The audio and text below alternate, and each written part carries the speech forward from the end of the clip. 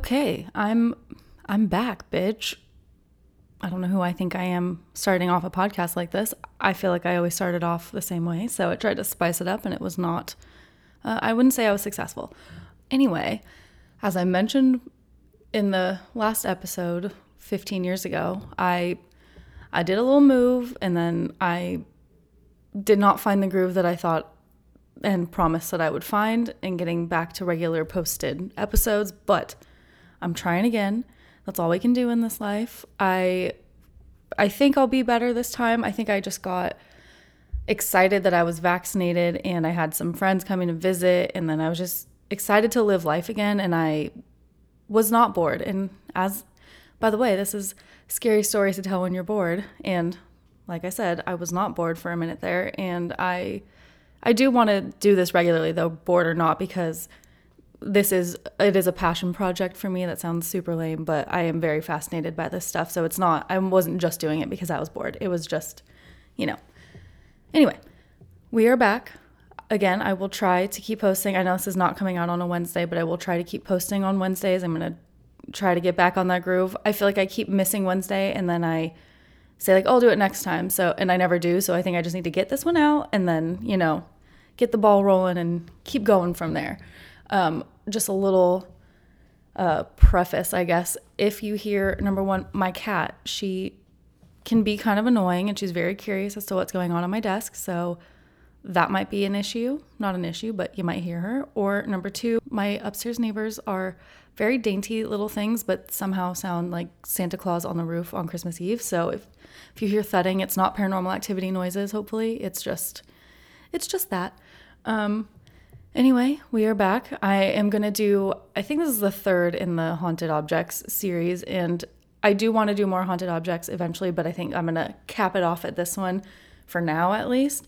I'm going to be doing the Annabelle doll, which you can probably see from the title of this episode, unless I come up with a witty one. No, I'm not. It's the Annabelle doll. No surprises here. I love the Conjuring universe. I know I'm not unique in that, but I really do, and Annabelle is central to almost all of it, I would say. So I figured, why not do her? I mean, not do her. You know what I'm saying. Okay. Shall we begin?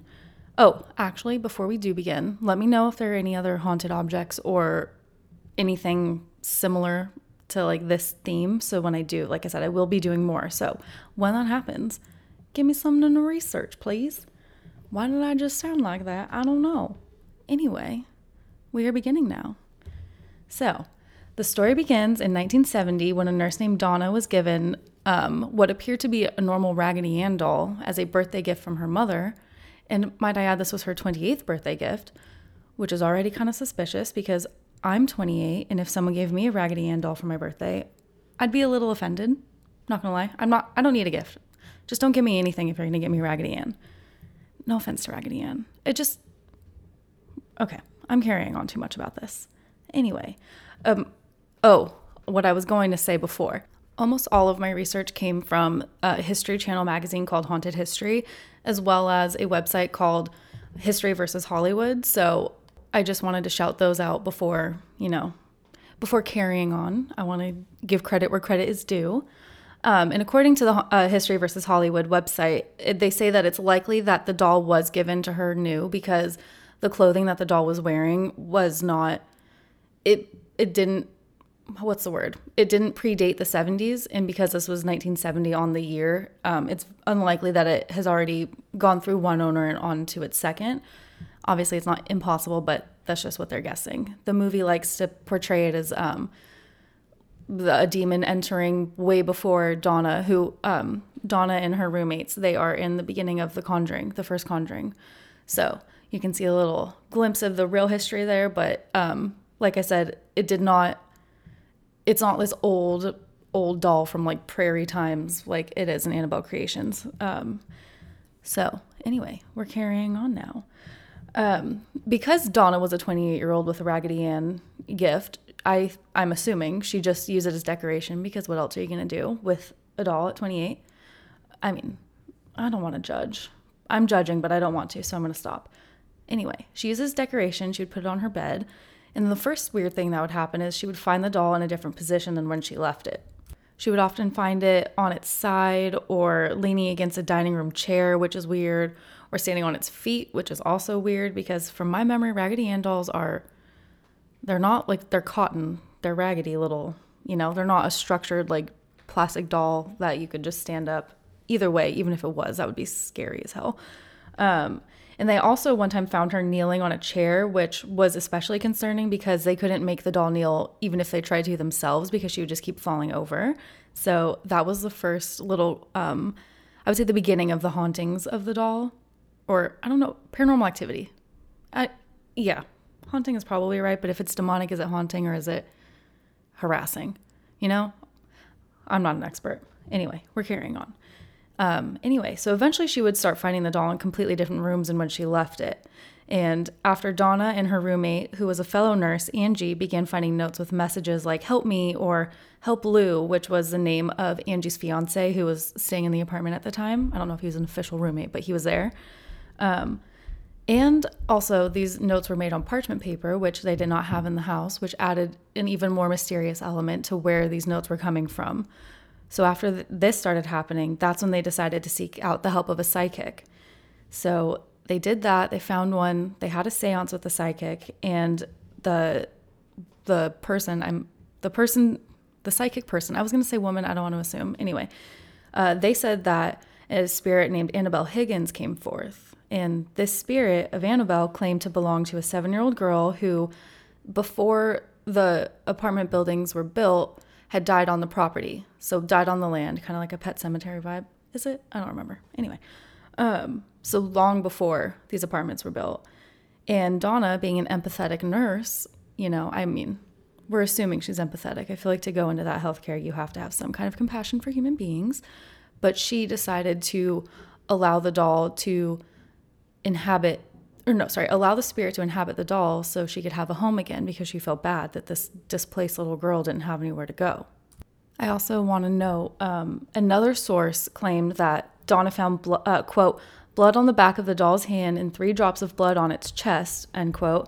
And that's when she was prompted to contact the psychic. So I just wanted to add that just to be thorough. But either way, the medium, whatever the reason was, this happened about 4 to 6 weeks after the initial doll tipping over on the bed, whatever. So it was about a month to a month and a half in that they were already concerned enough to contact a quote unquote professional, depending on what you believe. Now, as you can imagine, things did not get better after this, but they got worse after, inviting a spirit to inhabit a doll, which we know now to not ever do. We learn from others' mistakes. Don't invite a spirit to live in anything in your home, or just don't do that. Never a good idea. No. Okay. So poor little Lou, as we mentioned, it's Donna's roommate Angie's fiance. He seemed to have gotten the worst of all of this. He, poor guy, was staying in the apartment one night and he, quote, woke suddenly from a deep sleep and realized he was unable to move. He saw the Annabelle doll at his feet and watched as it slowly glided up his leg, kind of hot, and over his chest, kind of hot. Before he knew it, the doll had begun to strangle him until he blacked out. He woke up the next morning certain that this experience was not a dream, end quote. So already, I believe that they would have mentioned that he had a previous history of night terrors before this. I think this wouldn't seem so odd if he had that history. Again, who freaking knows? This is just me assuming. And then in a separate instance, again, poor little Lou heard rustling noises coming from Donna's room. And so he waited outside the door for the noises to stop. And when he entered, he saw Annabelle in the corner of the room, which obviously she's left on the bed. She's not, whatever. As he began to walk over to her, he got this weird feeling that someone was behind him or watching him. So he turned around and he, quote, found himself doubled over, grabbing his chest, unquote. And then when he looked to see what was causing this pain, he saw that he had 7 claw-like burning scratches on his chest. And just for detail's sake, there were 4 horizontal scratches and 3 vertical. And they healed quickly, which, within a couple of days, which alone, no matter what, even if you know what causes the scratches, that's a rapid healing process for something that deep, I would say, or something that burns you. Donna then decided that because people were now being physically harmed by the doll, she decided that she had maybe made a mistake by inviting the spirit in, and that she was in over her head. And she decided to contact an Episcopal priest named Father Hegan, who then contacted a superior, Father Cook. And Father Cook took it upon himself to get in touch with Ed and Lorraine Warren, who we obviously know as the main people in the Conjuring series. They're demonologists. And Lorraine, did I say Elaine? Because I definitely meant Lorraine. I don't know if I said it, but just in case I did, we're going to correct myself quickly.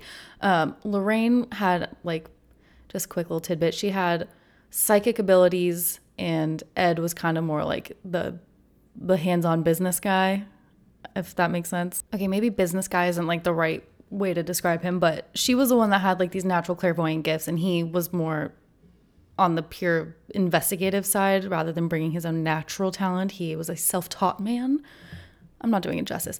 Maybe it's not really a scary story, I guess, but maybe I can do an episode about the Warrens, like a little biographical episode. I don't know. Let me know if you would or would not like to hear that.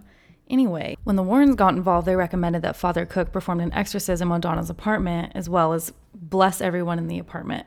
So Donna, Angie Lou, I'm sure all the people involved, just to cleanse everyone of the evil energy that had been in there. And it was then that the Warrens deemed it to be an inhuman, like, demonic entity that was possessing Annabelle, or pretending to be Annabelle possessing the doll. And Donna then decided to allow the Warrens to take the doll away, which they did.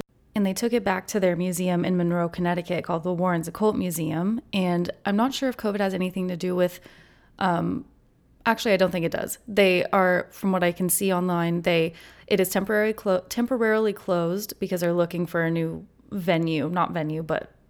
location for the museum. But until, recently, the Annabelle doll had been on display there for people to go through and look at all the haunted objects. And then Annabelle was in a glass case, locked, and it said warning, positively do not touch. So, I mean, that would be cool to see. I don't know if they're gonna reopen. Both of the Warrens have since passed. I don't know if their daughter is gonna do anything with the museum. I feel like they have to. With all these movies coming out still, that's just such a good, like, monetary decision to just keep it going. That's my personal opinion. Obviously, don't do anything if you don't love it just for the money. But it seems to be like this is a family passion. I mean, actually, you know what? I'm saying that out of nowhere. I don't know anything about their daughter. Whatever. Anyway, according to Ed Warren, there was a man who had passed away or had been killed, quote unquote, by this doll. And the story is that he and his girlfriend, so not Ed, but the man and his girlfriend, arrived to the museum via the man's motorcycle. And during his tour there, which I believe was led by Ed himself. So this was a while ago because Ed is dead. That rhyme, didn't mean to be insensitive. Anyway, we're carrying on. So during the tour, the man, I guess, was being super disrespectful and was tapping on the glass that the doll was kept in, and kept mocking the doll. And apparently, according to Ed, he told the doll to scratch him like he did to Lou, Angie's fiance. And at that point, Ed was like, that's enough, you're out. Because obviously, not everyone believes in this stuff, but clearly the Warrens did. So if he's going to be doing that kind of stuff, Ed doesn't want that going on. So we kicked him out. And then about 3 hours later, the man lost control of his motorcycle and hit a tree. And unfortunately, he did not survive the crash, which, I mean, obviously don't be a disrespectful a-hole in general, but you don't deserve to die for that. Not in my opinion, at least. Call me sympathetic, but I think that is still a sad life lost. And his girlfriend, although she didn't die, she had to be hospitalized for a year. So, I mean, people could say this is a coincidence, but this wouldn't be the first time we've heard of a disrespected doll getting their revenge now, is it? And that concludes the story of Annabelle. It was short. I feel like this is like when you're in school and you spend hours doing a project and you find out that it equates to like a 5-minute speech. This was a quickie. I almost didn't decide to upload it, but I think for me personally, when I'm listening to a podcast, yeah, sometimes I put it on because I have a long drive, but sometimes I also want just like a little quickie because I'm getting from point A to point B real fast. I'm not in the mood for any kind of music. So hopefully this can be that. Just a little, get you to Target, find some parking, maybe do a lap in the lot if you need a little bit more time. But yeah, so I'm back. I will be doing more. I promise. I have a couple episodes already written, so I don't think there should be such a lag. I mean, you know what? No, there will not be such a lag next time. Thank you. I check my stats, not that I'm just curious, but some people have still been listening, and I appreciate that. I'm surprised by it, honestly. So hopefully if you are, I don't know where you're discovering this, but I hope to keep bringing you stuff to listen to. And I hope that you like it. If you wouldn't mind, it really does help, the liking and the reviewing, all of that, or subscribing. I don't know. I watch a lot of YouTube. Do whatever you got to do for podcasts, please. That would be greatly appreciated. And again, I'm always, always, always looking for new things, places, people, weird things to research, to cover on here. And just learn about in general. So if you have anything, you can submit it to ScaryBoardPod on Instagram. Just let me know. Send me a DM. I'll check it. And I think that concludes it. Thank you very much for listening. And I will see you, or you will hear me next week. Goodbye.